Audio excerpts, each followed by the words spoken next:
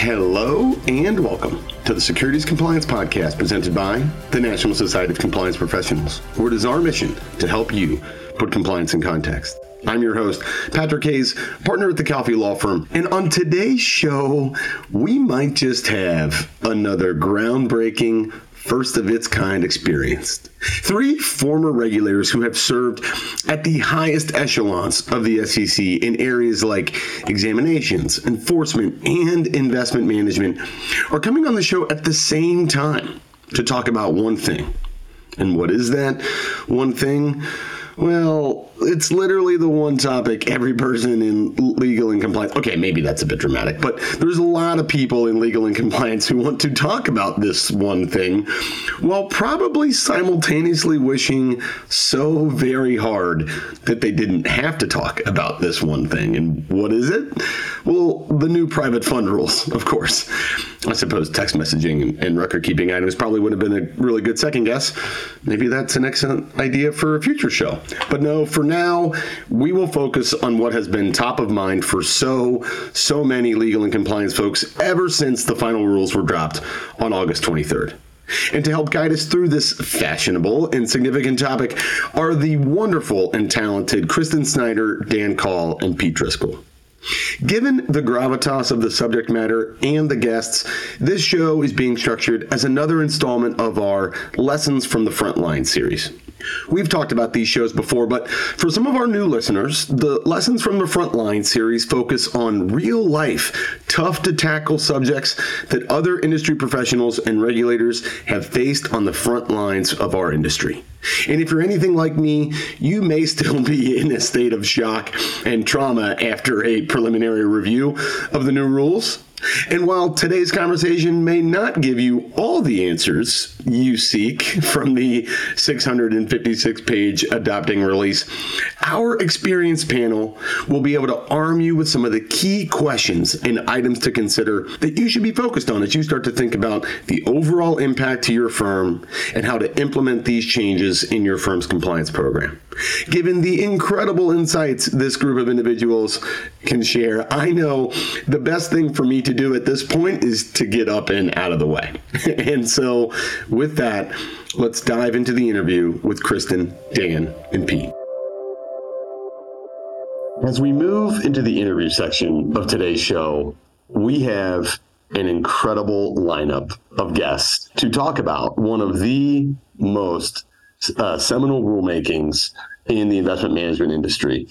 And I am incredibly pleased to be joined by three different SEC alumni and experts in a variety of different fields. We have first Kristin Snyder, we have Dan Kahl, and Pete Driscoll. And I can't tell the three of you how excited I am to have you all on the show. I've really been looking forward to this. I know the private fund rules have been, about 18 months in the making here from the original proposal. So it is so great to have you on today's show. And thank you all very much for taking the time to join us. If you would, I'm going to do a quick round robin. Would love for you to do a brief introduction of yourself, and then we'll get started. Kristin, you drawn the short straw on my lineup here on the call, but please feel free to introduce yourself to all our listeners. Thanks so much, Patrick, and thanks for having me. It's so fun to be here, both with you and then two of my favorite people from the SEC. So I'm Kristin Snyder. I'm currently a partner in the White Collar and Regulatory Defense Group at Debevoise Plimpton, based in our San Francisco office. And prior to joining Debevoise about a year and a half ago, I served for 18 years at the SEC, and when I left, I had the pleasure of being the Deputy Director of the Division of Exams, where I got to work very closely with both Dan and Pete. So again, it's great to be here. Thank you, Kristin. Mr. Kahl, over to you. Thank you, Patrick. Thrilled to be here. Longtime listener, big fan. So glad to be on the podcast to get my debut. And I couldn't be happier to share it with Pete and Kristin, who for the last several years when I was working at the SEC, we've spent a lot of time together talking about all things regulatory and a lot of things non-regulatory. So dear friends, and glad to have the opportunity to work with them on the outside of the SEC. I too left the SEC about a year and a half ago. I'm a partner at Kirkland Ellis's fund group. I'm a regulatory partner in Washington, D.C., primarily looking at focusing on illiquid fund regulatory issues. And prior to that, 21 years at the SEC, 15 doing Advisors Act policy and investment management, and the last 5 years in the Division of Examinations, working with Pete and Kristin on the National Exam Program. And when I left, I was fortunate enough to be acting director of the division. Thank you very much, Dan, and super excited to have you on the show as well. Mr. Driscoll. All right, thanks again for including me. I had the pleasure to serve with Kristin and Dan, and very excited about today. I'm a partner in PwC's National Office. I support the banking and capital markets as well as the asset wealth management practices at PwC. I previously was at the SEC, like Kristin and Dan, for close to 20 years, and the last 4.5 of which I was director of the Division of Exams, formerly known as OC. So, Patrick, thanks again for including me. Absolutely. And no, again, thank you all. It is so fantastic to have such a star-studded cast to talk about such an important, piece of rulemaking that's going to impact so many different advisors out there, obviously, very specifically those that are managing private funds. And I think at the top of the conversation, I think it would be really helpful because obviously there is a lot to unpack with these final rules. We are going to do our best on today's show to cover a variety of different topics and really dig into some of the specific challenges that firms may be facing or thinking about as they've started to review what the impact of these rules will be. But I think it'd be helpful at the top, maybe, and Kristin, I guess I'm going to continue to pick on you. Maybe if you wouldn't mind, could you kick us off and tell us what was the biggest surprise, right? Or what are a couple of the biggest surprises that you really saw from the proposed rules to the final rules? Thanks, Patrick. So there are a few things that I think the industry was hoping for and came to fruition through perhaps the comment process, in the final rules. But I think the devil is in the details with all of these. And so we'll unpack a few, and some may not be precisely as they first appear on their face. And so again, it's it's a 660-page adopting release. So there's a lot there. But in terms of surprises, in the proposing release, there were several activities that apply to all investment advisors, whether registered or not, that would have prohibited certain activities. And in the final rulemaking, now those prohibited activities, which we'll talk more about later, are now restricted activities. So in some circumstances, advisors can continue to do the practices that are in that section of the rule. However, there needs to either be disclosure and in some cases investor consent around those practices. So I think that's one of the bigger changes, and we'll unpack that a bit more. Another area in the proposed rule that received a ton of comment and I think was really an area of concern, regardless of private fund advisor type, was on the negotiated standard of liability that was in the proposed rule, which related to both indemnification and exculpation in the provisions in an advisor's governing documents. And in the proposed rule, the advisor was prohibited from disclaiming or exculpating itself from even simple negligence, which was, I think, viewed in the industry as a real departure from current practice. And so that provision was actually removed from the final rulemaking. And now, however, I think, hedge clauses and the SEC's focus on hedge clauses has been in effect for, a long time. The exam program put out a risk alert, just a year or so ago, talking about how hedge clauses are a focus in their private fund exams. So I think that's an area where I don't know that the industry should take great comfort from the fact that that provision was removed from the final rule, because I think hedge clauses are still going to be focused upon both by exams and enforcement. And to the extent that you've got hedge clauses that in any way would disclaim federal fiduciary responsibility for your fund clients, you want to take a very hard and careful look at that and make sure that that's not the case. And that if there is a hedge clause in your agreement, that there's also, what is sometimes referred to as a savings clause that would, make it very clear that the federal fiduciary standard still applies. And there were some comments made, I think, during the open meeting when the rule was being adopted, that called into question how far the SEC may actually push that standard. So even though that provision in that restricted activity, it doesn't fall in the restricted activity section, it may still be a focus. And I think there's still an open question about how far the SEC will go. And I think Dan may have some comments on that as well, given all the focus that we spent on hedge clauses when we were at the SEC. Yeah, I don't know if that's the segue. I'll jump in for a second on that section of the release, which is rather brief on where the staff pulled back on the exculpation. There's a lot unsaid in there and a lot of trepidation as to application in the future. The commission very clearly said it wasn't going to address state law liability issues, but to me, there are significant questions where the overlay of federal fiduciary standard and state law and what the staff's views may be with respect to limitations of liability and how they address that. There was colloquy at the open meeting that this is no different than what the commission did several years ago in the fiduciary interpretation. But I think the devil will be in the details on application in the years to come on the pullback on the exculpation and whether it was actually meaningful or not. Yeah, and then there were kind of just two more things that I thought I would hit really quickly that are, somewhat surprising that weren't included in the final rules that were in the proposal.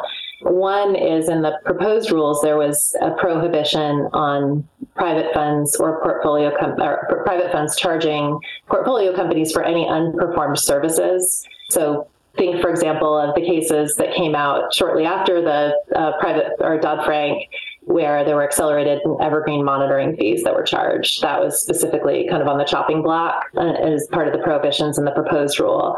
And that entire provision was actually taken out of the final rule, but the SEC expressed in the adopting release that they believe that that wasn't actually necessary because those practices are likely covered and are inconsistent with an advisor's fiduciary duty under Section 206 of the Advisors Act. So that's one provision. And then the other that, and then I'll kick it over to Dan as well, as there was a lot of concern in terms of, because many of these agreements were negotiated years before, so would there have to be a complete repapering of all agreements within the industry?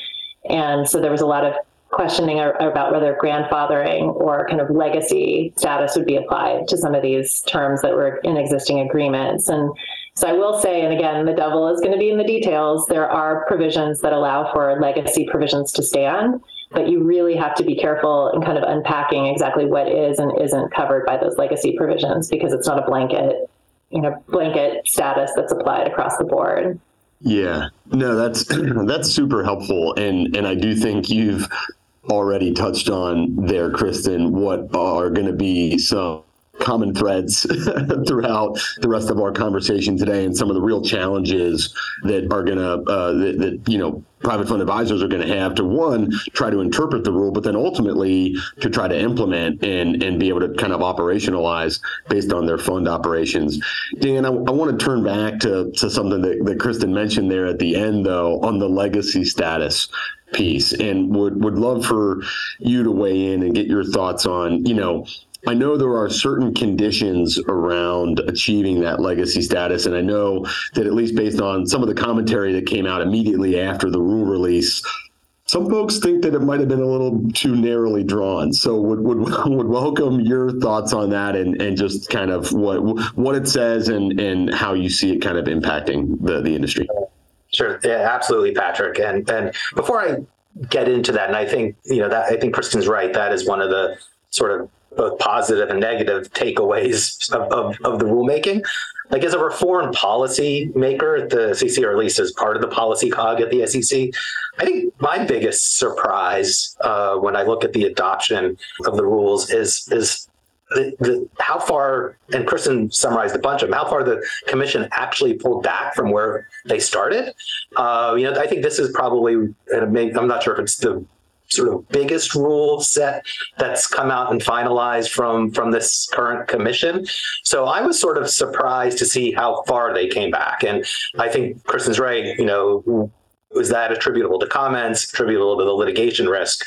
Probably a combination of both. But I was pleasantly surprised in how far they did, because I expected it to be pretty close to what was adopted. And we can argue whether, frankly, is pretty close to what was proposed. As Kristin just talked about, some of the pullbacks may not be pullbacks, but I think I was sort of somewhat surprised. What is also sort of an observation is they didn't pull back far enough. Right. As we know, the trade group still filed suit in the Fifth Circuit, and we'll probably touch on that later. But I was surprised at sort of at 1,000-foot level that they did take at heart the litigation risk, the comments, and pulled back, I think, in significant ways. So happy to see that, but I guess, pulling back is in the eye of the beholder, and we'll see what happens on the litigation. And even though they did pull back in significant ways, I think another observation is, the focus on this institutional marketplace is in the investment management area is probably like the crown jewel in the near term of policy. As a result of these final rules, you look at the delta between like a retail SMA versus the restrictions that now apply in an institutional context, it's pretty big. For instance, there's no commission rule that requires for a retail SMA that there be an account statement. Now you have all these quarterly statements for LPs who are all institutional clients. You now have a number of restrictions and prohibitions that are probably 5x what apply in a retail space today. And so, I think that's at least an interesting observation. It's not a surprise based, of course, because that was proposed, but that's where we are. And, that's as a reform policymaker, I just couldn't let that sort of go under the bridge without mentioning it. But shifting out of legacy status. So, the proposal was very broad and basically said that nothing would be grandfathered. I guess they didn't grandfather anything, that they call it legacy status. It's pretty narrow, and I think there are lots of open questions still that hopefully the staff might entertain in FAQs or otherwise.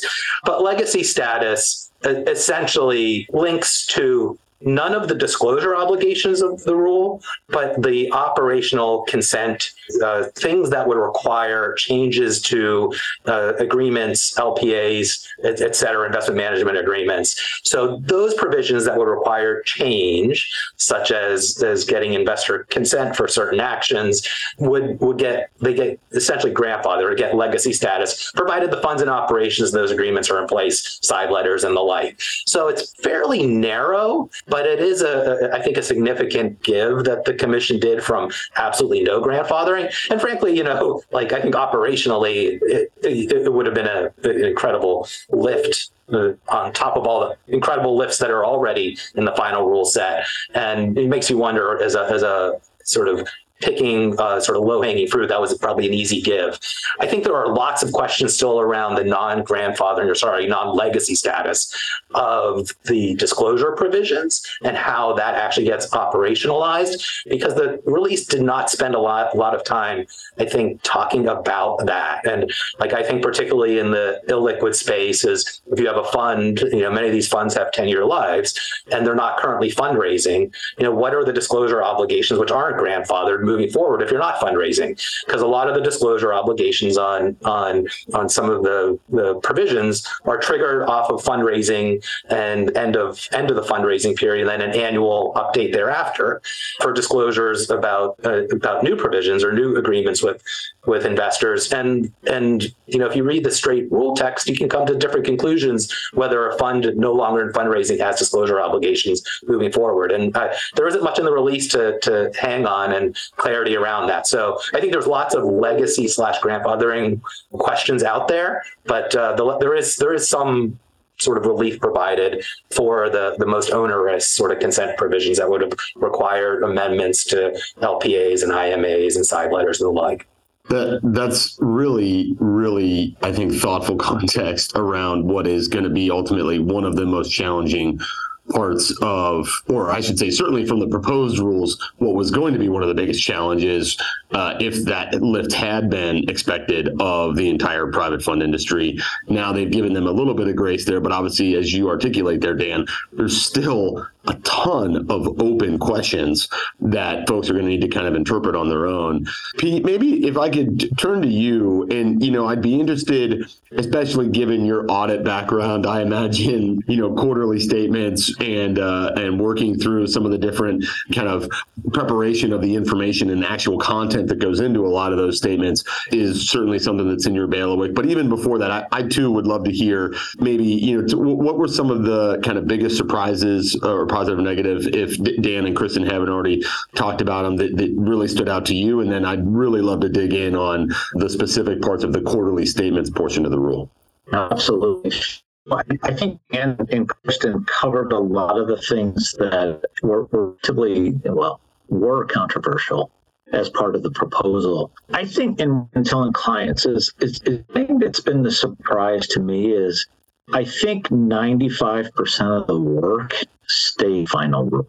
And, given the breadth of the rule, all the it's 5 rules, frankly, and giving the breadth of what's included, the detail that needs to be captured, needs to be automated on a quarterly basis. You mentioned quarterly statements, and both you and Dan mentioned the operational lift. And that's what I'm hearing from clients is probably the biggest concern on how are we going to implement such a broad rule or series of rules, particularly all the little nuggets that are included in the quarterly statement rule. So for the quarterly statement rule, there's requirements for a fund and expense table, a fee and expense table.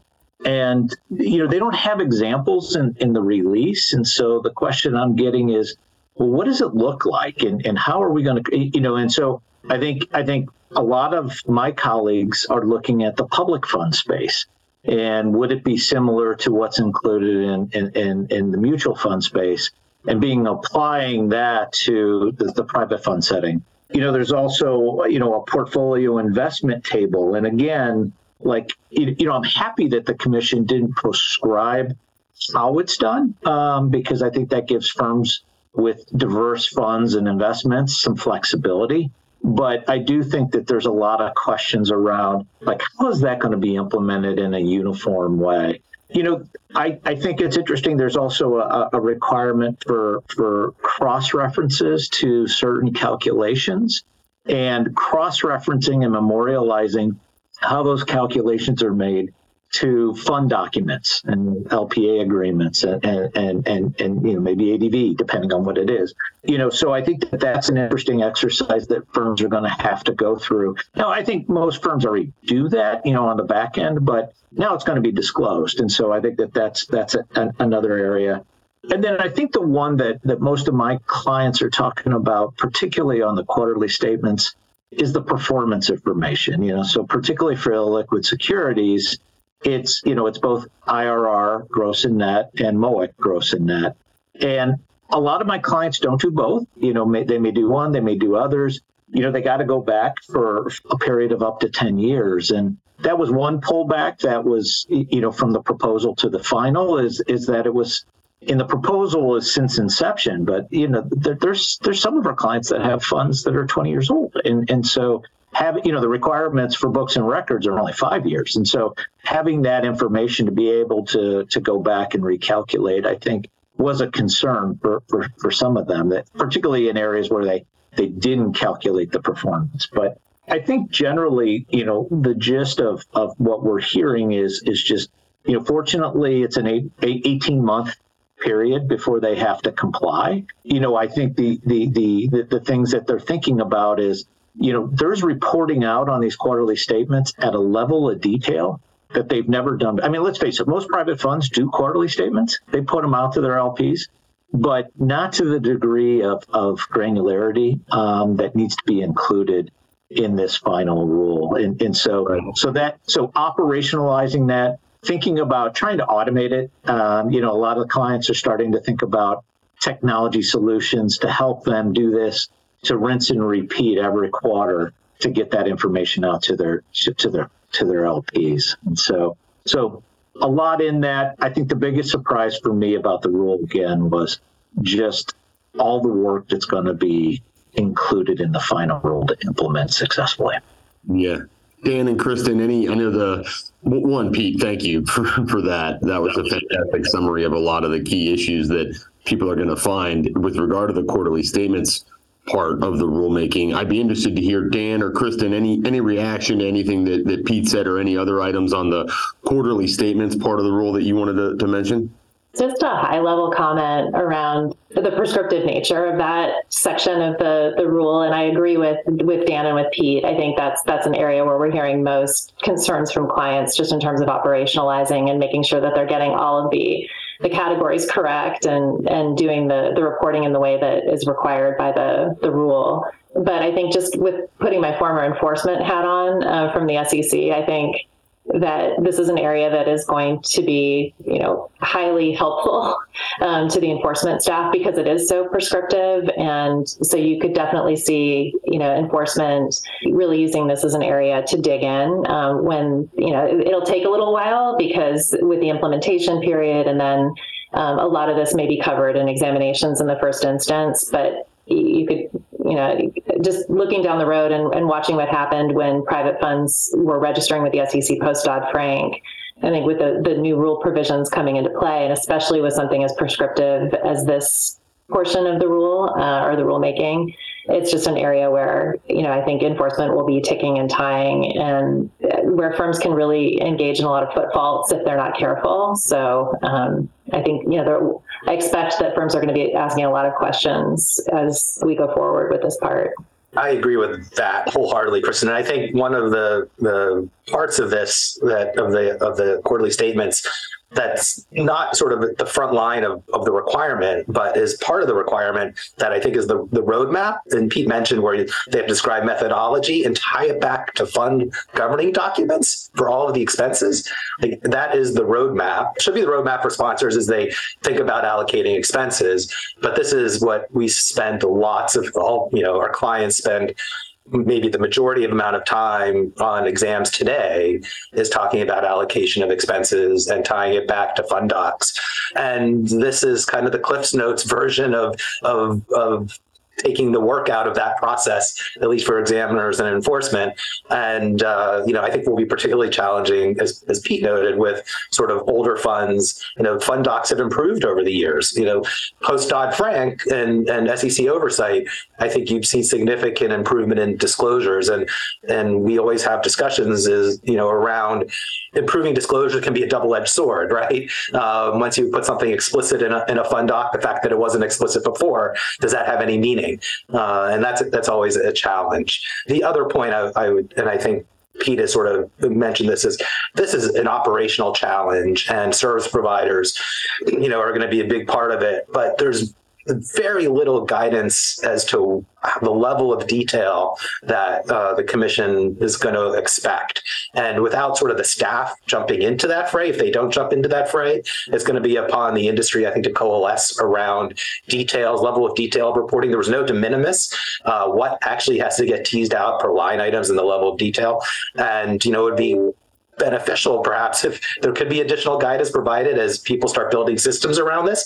But absent that, hopefully the industry can come together and coalesce around some standardization, because it's going to be a huge challenge moving forward operationally, I think. Yeah, no, thank you, Dan, for all of that additional detail. And I completely agree with you. I think anecdotally, and speaking with a lot of the other private fund advisors and other folks, that we've started to really try to digest the rule and think, what ultimately what's going to be the impact of the firm. And I think a lot of firms say that this is going to be one of, if not the biggest area, one of the biggest areas of impact, because of the difficulty to try to operationalize it. And there are a number of different circumstances where, even with the deadlines that have been imposed, right, for, direct funds, you've got 45 days for the first 3 quarters and 90 days for the fourth quarter. For fund of funds, it's 75 days for the first 3 quarters and 120 days for the fourth quarter. For some firms, they may already have similar type provisions in their, fund governing documents that are targeting those timelines anyway. For other funds, and depending on the types of investments involved, and maybe they're really difficult to value or other stuff like that, like, there could be some tight timelines there. And ultimately then, as you mentioned, the service providers are going to bear a lot of the brunt of that.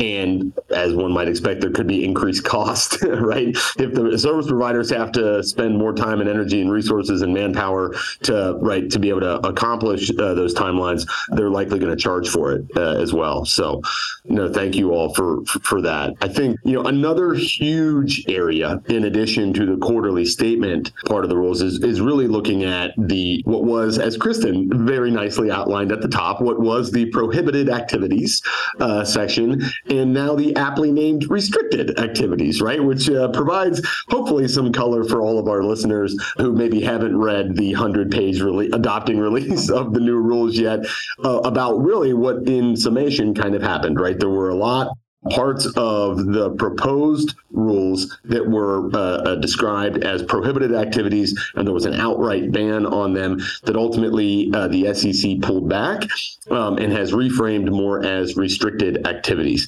And I think there, depending on the type of activity in question, there's not only going to be both a disclosure element, which I'm sure Kristin, Dan, and Pete will talk to us about, in addition to potentially, for some cases, a consent element of that. And I think, maybe one of the things that I would be kind of interested to, talk about, and we'll probably, I think because the restricted activities area is so broad, I don't just want to, ask, hey, well, tell us what was in the rule, and then, go through a long outline. Instead, we'll kind of pick out certain parts of it that we think are going to be maybe particularly challenging, and ask some kind of key questions there. And so I guess as it relates to the discussion of investment level fees and kind of pro rata and what that means, maybe Dan, I'll pick on you here since I picked on Pete last time for the quarterly statement stuff.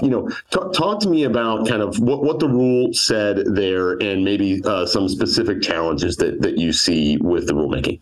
Yeah, absolutely, Patrick. So thank you. When I think about the restricted activities at a high level, it's kind of like a decision tree. There's several areas the commission pointed out that are restricted activities, and they sort of fall within certain categories from this decision tree. From sort of, you take one path, there's like multiple forks in the road. One path is you have to get upfront written majority consent from investors. Another path, you have to get pre-activity notice and disclosure. And then another path is post-activity disclosure. So the one we're talking about here, investment level allocation of pro rata fees, is in the notice section, pre-activity notice. So it doesn't require written majority investor consent. There will be post-disclosure in the quarterly statements about fees, but the restricted activity is, and I think this is perhaps one of the most challenging ones here, and I'm sure Kristin is going to have views around sort of the enforcement and exam aspects of it. But essentially what it says is, if you're not going to charge fees on a non-pro rata basis to clients, to investors that are investing in the same investment, what a sponsor has to do is they have to establish that the allocation, the non-pro rata allocation, is fair and equitable, and then distribute a notice to investors describing of why the approach is fair and equitable under the circumstances. That is going to be a challenge. What is fair and equitable? Well, I think in hindsight, you can have a different view perhaps of what's fair and equitable when you're in sort of the present day assessment of fair and equitable. So actually having to commit to writing the fair and equitable nature before you can do a non-pro rata expense. You're going to have records, you're going to have disclosures. This is going to be a very big challenge for non-pro rata expenses. And I think we're going to have to work through collectively in industry a shift from what was effectively, I think, an approach around fiduciary, adding lots of disclosure upfront in PPMs and the like, and around allocation of expenses that may not be pro rata, to get to much more specific and establishing what is a written justification of a fair and equitable non-pro rata expense. That is a sort of a new standard. So I think we're going to have to learn over time with exams and enforcement, presuming the rules stay in effect, as I said, the litigation issue, that, what is what the staff is going to expect fair fair and equitable to mean, level of detail. What they believe is fair and equitable is going to, I think, just work out over time. But, I think the first couple years of this is going to be a learning experience for all of us. I would definitely say I think that comment is on point. And to bridge that and think about from an examinations standpoint, and Kristin, you actually mentioned it earlier in a different part, right, that some of the prescriptive parts of the rule are going to really allow examination and enforcement staff a hook to really find violative conduct. I'd be interested to hear, especially because of maybe some of the challenges firms may have to provide substantiation for different parts of the non-pro rata allocation, if you think that would also apply here, and any other thoughts you have on it. No, absolutely. I think it would definitely apply here. And I agree with Dan. I think there are a lot of portions of this part of the rule that enforcement and exams can really seize upon, because fair and equitable, as Dan said, with the benefit of hindsight, the firm's definition of what might be fair and equitable may conflict with what an examiner or an enforcement lawyer believes is fair and equitable. And so you're making decisions at the firm level, often in real time and as things are happening on the ground. And the exam staff and enforcement staff can really come back and look at things, with the benefit of hindsight. So maybe an investment that performed, very, very well, maybe one fund got a slightly higher allocation versus another, but at the time that the investments were made, it was unclear that the investment would perform in that particular way, or you could see it happening kind of on the other end. And the exam staff or enforcement staff really looking at that skeptically with hindsight.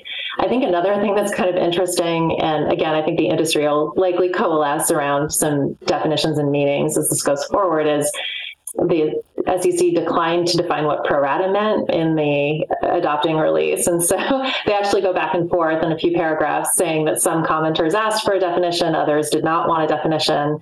And so they expressly said that they recognize that there could be multiple methods to determine pro rata allocations and therefore declined to define pro rata.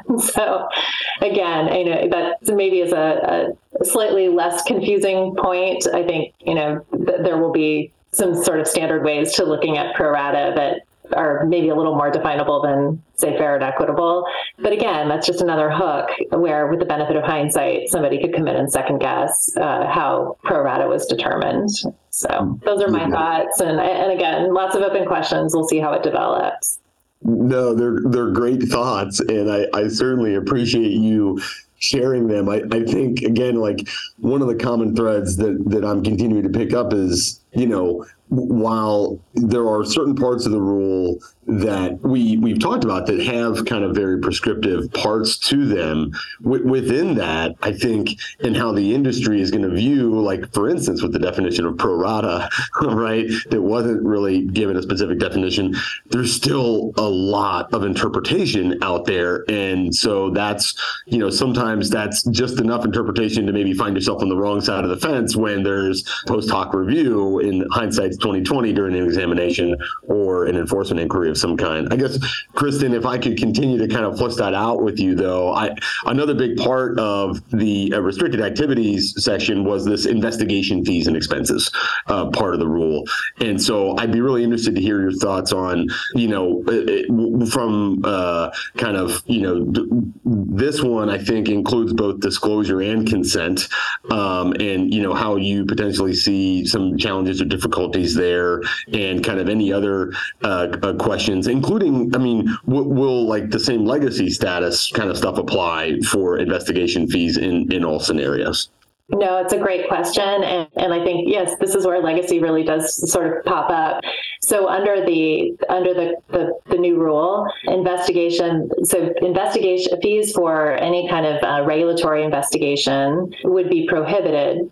You cannot charge those to the funds unless contractually you're allowed to do so, and you obtain written consent from fund investors related to charging those fees and expenses. And to the extent that fees and expenses for an investigation are charged through to the funds, if ultimately an action is brought under the Advisors Act or the rules promulgated thereunder, those fees and expenses cannot be charged through to the funds. And so there are a few things to unpack there. And then one other point that I need to make is that there is a legacy provision. So if there are already provisions in an agreement that investors have agreed to in writing that predated the application of the rules, those can stand. So fees and expenses for investigations could be charged through to the funds. However, the prohibition on charging those fees and expenses if there's ultimately an action brought under the Advisors Act and the rules promulgated thereunder still applies. So there's sort of this limited legacy provision, and I guess the key points there are, is it clear, that those fees and expenses are charged under the governing, or able to be charged under the governing documents? Did that exist, prior to the rule coming into play, such that investors were able to consent in writing? If it didn't, investors can consent now in writing, and a majority of which need to consent to that provision applying. And then regardless whether there was a provision in place before the rule came into play or after the rule came into play, but with consent from investors, if ultimately there is that finding under the Advisors Act or the rules underneath, promulgated thereunder, then, those fees and expenses would, I suppose, have to be refunded, back to the fund if you're charging those through as they're being incurred. Right. So, yeah. No, that's good. That's a good summary, and thank you for providing that detail. Between the investigation fees and expenses, and then the discussion around the compliance fees and expenses, that was another area that I found kind of surprising, I guess I would say, because I for a lot of the rulemaking around the private funds, just in my own anecdotal experience, a lot of times those kind of compliance fees and expenses, different from, say, like the fund formation, legal expenses and stuff like that, were often just borne. Like it was a cost of doing business by the advisor. And so I did find it interesting that, we called that out, and there were some things that were included there that were kind of surprising. Dan, when it comes to the compliance fees and expenses, the final rules that came out, was that what you had been kind of expecting too? And what are some of the things that are included there? Yeah, Patrick, I think that's a great observation. I think most of the industry looked at a lot of the things the commission now as a restricted activity as just costs for the house, right? These are sort of the normal operational costs of running a business and complying with the Advisors Act and the federal securities law. But I guess I'm sure there's usually the rules are sourced based upon sort of the worst actors, and that's how you lowest common denominator aspect of a lot of rulemaking at the SEC, or just generally rulemaking, I think, throughout people that do rules. So they probably seen some areas where sponsors or advisors are perhaps passing on costs that look to be more traditional house of the costs for the house. And what the rule requires, as I said, when I think about their sort of decision trees, this is after you charge or allocate a fee to a fund, a compliance fee, then you have to disclose within 45 days after the end of the quarter. So there's no majority investor approval, no pre-consent around this, or sort of pre-disclosure around this. It's post-activity disclosure. But it's very, there are traditional things like consultant reports that are doing tests around your compliance program. That type of thing would be clearly included.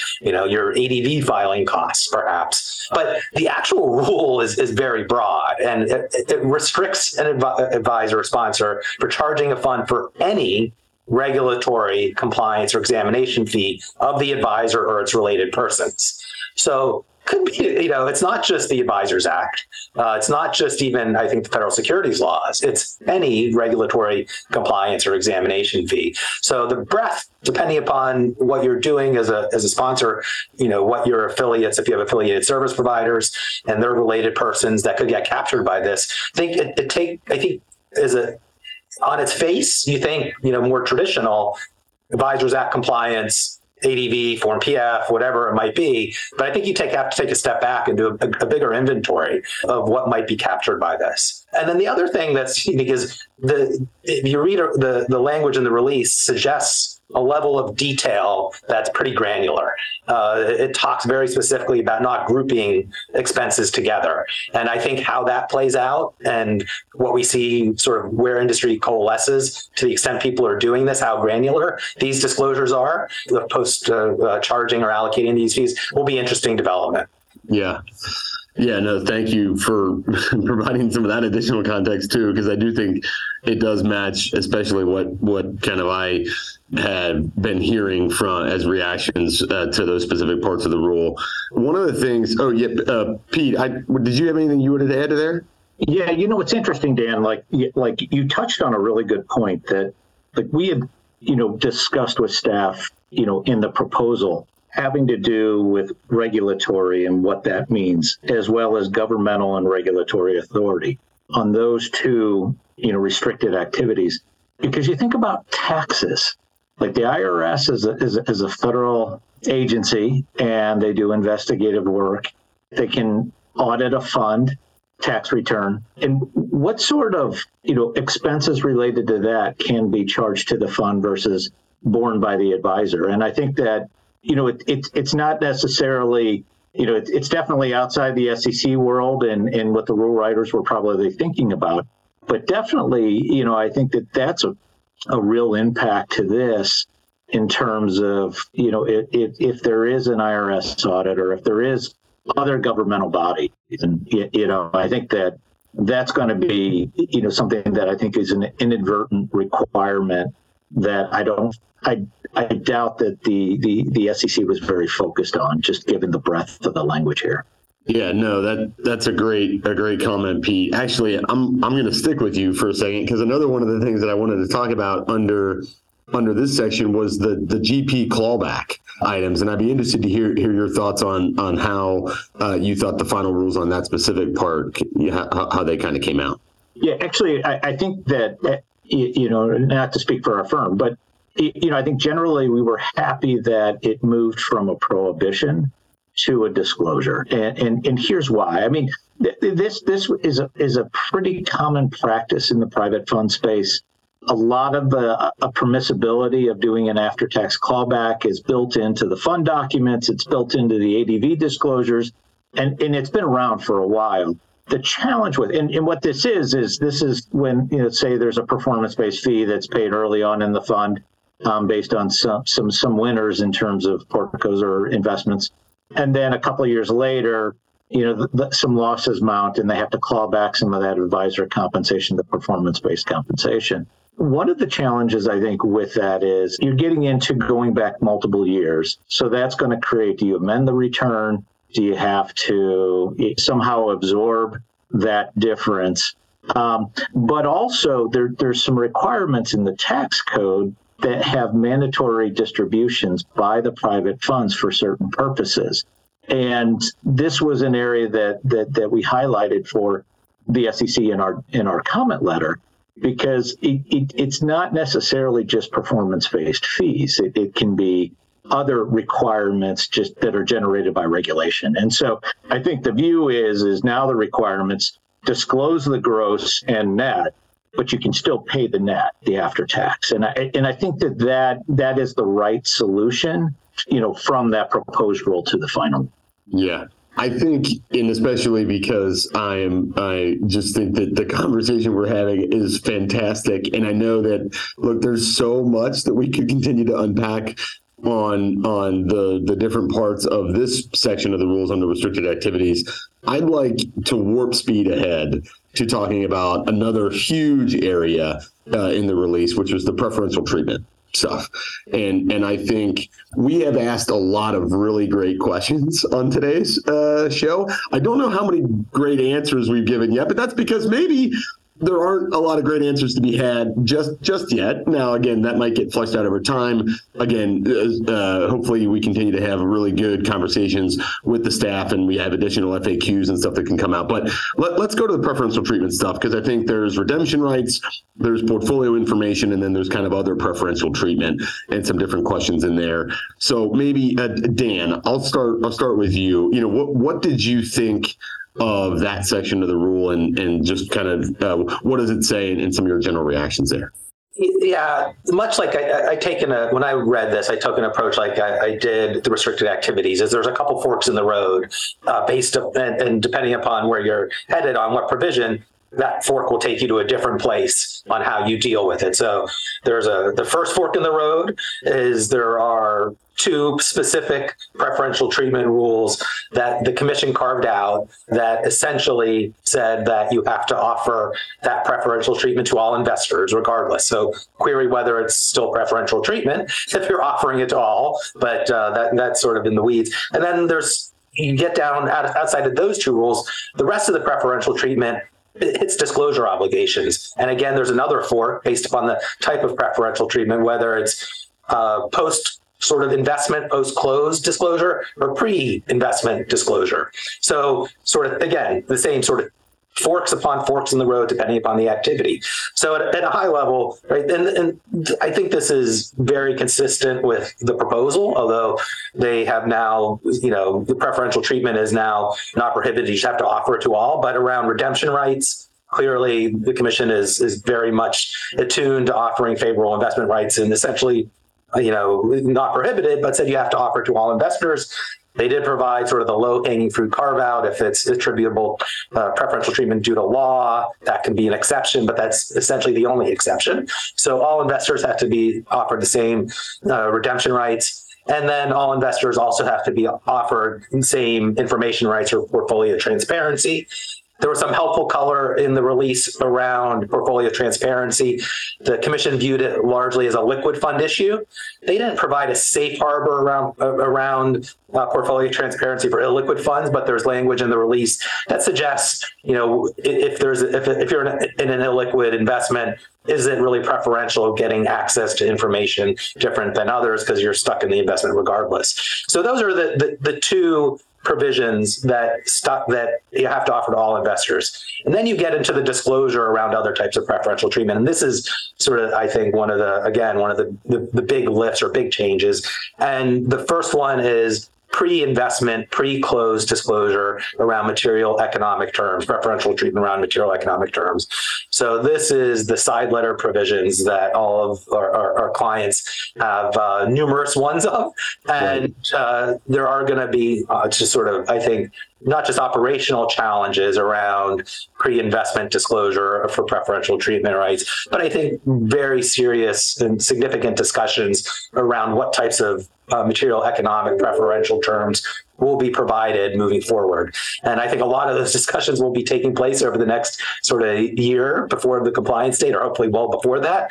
But I think that's sort of the rule is the rule, but how it waterfalls into practice is going to be very interesting over the next 8 months. And then there's there's disclosure for non-material economic preferential treatment, which has to basically come a month after close. And then there's an annual updating requirement if that wasn't enough. Well, and you touched on something kind of near the end of that summary, which was fantastic. Thank you for that. That I think is really important. And I'd love to flesh out a little further. And maybe, Pete, I'll pick on you here a little bit, which is you talked about some of the challenges that may be involved in kind of operationalizing that and what that's going to look like. And I do think that is such a critical piece here that, at least, again, based on some of the initial reactions from folks after the rules came out, is a question that a lot of folks are asking. And so, Pete, I know this is something that certainly you have heard and felt from clients, and would be interested to hear your thoughts about how can firms start to implement and operationalize some of these different items, both, that have these elements of disclosure and that have these elements of consent and then reporting, right, and everything in between? Yeah, it's going to be a difficult process just because of the obtaining and quantifying the universe. I mean, take side letters. I mean, most firms have a pretty good handle on their side letters and have an inventory of that. But then moving from the side letter piece to ensuring that there's nothing inappropriate or contrary to this specific rule is a different story, because it's one thing to capture the side letters, make sure that the fund is living by the side letters and the advisor's living by the side, but it's another thing to assess the side letter and then assess those conversations that are being had with clients and with LPs to ensure that there's not an overstep. I mean, one of the things that I think was talked about by Commissioner Ueda in the meeting was the fact that this may end up being like a Reg FD type of disclosure regime, and the significance of that, and what they'll, potentially, like as he described, is that the information flow actually shut down more in a Reg FD situation because they were afraid to talk to investors because one conversation may be problematic that they'll have to go to the world and do an 8K. I think that's a concern. But more globally, too, I think that the hardest, it's capturing, retaining, and then systemizing the approach to gathering the information. I think it's just going to be a huge lift for firms. And there are a number of clients that are relatively manual in terms of approach when it comes to quarterly statements and fees and things like that. But I think that, this is really going to drive a lot more costs in terms of technology and systems-based solutions, just because the accuracy and the attention, to Kristin's point, there's going to be a lot of footfalls by firms in their quarterly statements, and those are going to be reviewed very closely because of everything that's included in them. Mm-hmm. And the substantiation requirements are going to need to be there and back to record. So I do think I think enforcement and exams is going to be very focused on ensuring that the information that's going quarterly to investors is accurate. And so I think it definitely raises a level, in terms of the need for really good governance and hygiene on this one. Yeah. And, I feel like we could actually, we could have blocked out like a 3-hour set to do this entire stuff, and we still wouldn't have had enough time to get through all of the different parts of the different rule. I guess, because we haven't even touched on some of the other stuff, like you've still got the annual audit requirement, right? That's going to be compliance date is 18 months from September 14th, which is when it was posted in the Federal Register. You've got obviously the documentation for all advisors underneath the compliance rule. We haven't even touched on that in addition to private funds. But I guess maybe just to kind of even start to think about as we close up our conversation today, and obviously all the different parts of this, would love to hear just from each of you, a quick kind of closing thought or take on the private fund rules generally, and some additional questions or challenges that you're continuing to kind of wrestle with. Maybe Kristin, why don't we start with you?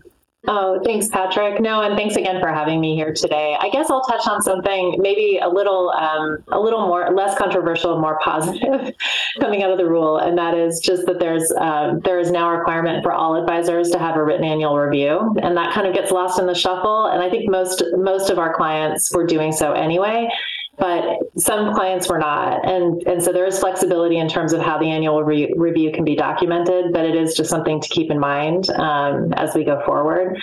And then just on the private funds rules, generally, I think a lot more to come. They're being litigated right now, so we'll see kind of where it all ends up. So that's one of the bigger questions that we've gotten from our clients is what to do. Do we start preparing? And I think the short answer is yes. It's always good to be prepared, and then we'll see where we land with the litigation.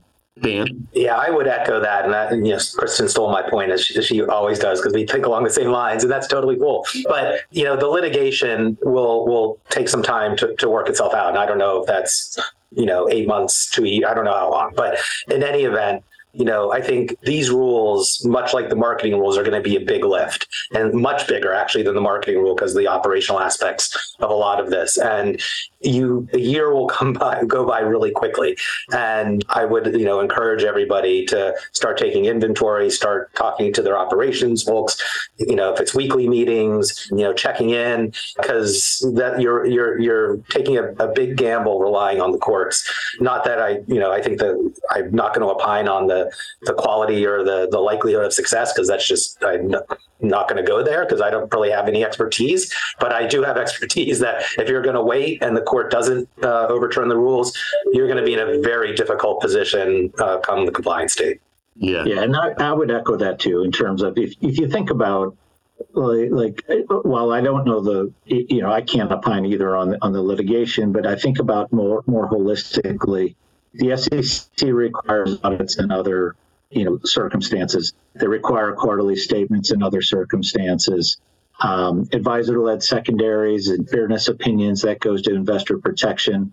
It's the other rules are disclosure-based and consent-based within. I mean, a lot of those fall in line with existing statutes and other settings by the SEC. And so I think that's something that I think is important. And I will say, to the point about starting early, having to a fund that's been in existence for a while to switch from a surprise count to now a mandatory audit.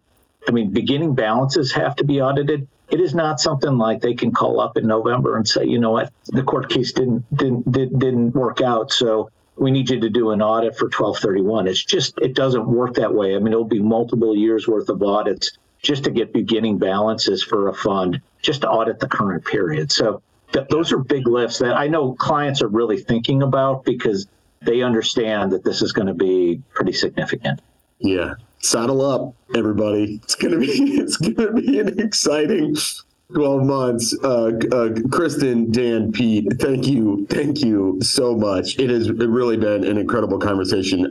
Very much appreciate all of your fantastic insights. And as I tell, some of our other guests, no good deed goes unpunished in these parts. So would love to have all three of you back on to opine on these rules as we continue to flesh them out and get some more insight into them. So thank you all very, very much. Thank you, Patrick. This was great. Thank you. And that will do it for today's show. I'd like to thank our sponsors, CALFI and the National Society of Compliance Professionals, and extend a big thank you to our guests, Kristin Snyder, Dan Kahl, and Pete Driscoll, for coming on the show today to share their fantastic insights on the SEC private funds rulemaking and how firms can best navigate the challenges within this difficult compliance area. Please join us again next time on the Securities Compliance Podcast, where we help you put compliance in context. Please check us out on LinkedIn. You can search for Compliance in Context Podcast, or on Twitter using the handle @CompliancePod. You can like us and subscribe to us on Apple Podcasts or wherever you find your favorite podcasts, or go to complianceincontextpodcast.com to listen and learn more.